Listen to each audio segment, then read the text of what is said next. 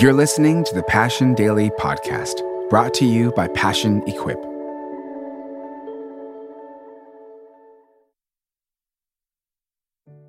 Hi, my name is Emily, and today is February 5th.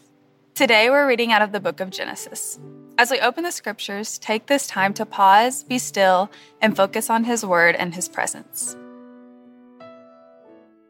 This is the account of Shem, Ham, and Japheth, Noah's sons, who themselves had sons after the flood. Genesis chapter 10, verse 1. Though not every ancient people group is listed in this chapter, it's seen here that all of the people of earth, regardless of locale or language, descended from Noah. From this line, Abraham and ultimately Jesus will emerge. It was Abraham with whom God made an everlasting covenant, promising that kings would come from his line. In the first line of the New Testament, Jesus is introduced as Messiah and the son of Abraham. It's clear to see even this early on in Scripture that God had a plan that was ultimately revealed in Jesus. The coming of Jesus as the promised one in the line of Abraham established the continuity of the promise and plan of God from Genesis to Revelation. Let's pray. Jesus, it is both comforting and inspiring to imagine the lineage that has led to me.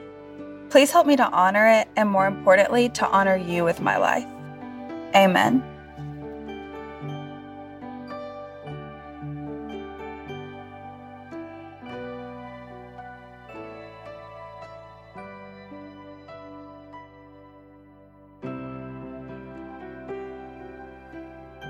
Thanks for listening to the Passion Daily Podcast, brought to you by Passion Equip.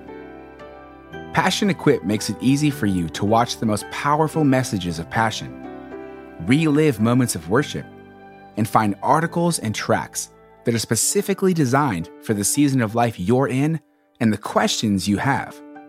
To access thousands and thousands of resources, all designed to encourage you towards knowing God above all else, visit PassionEquip.com today.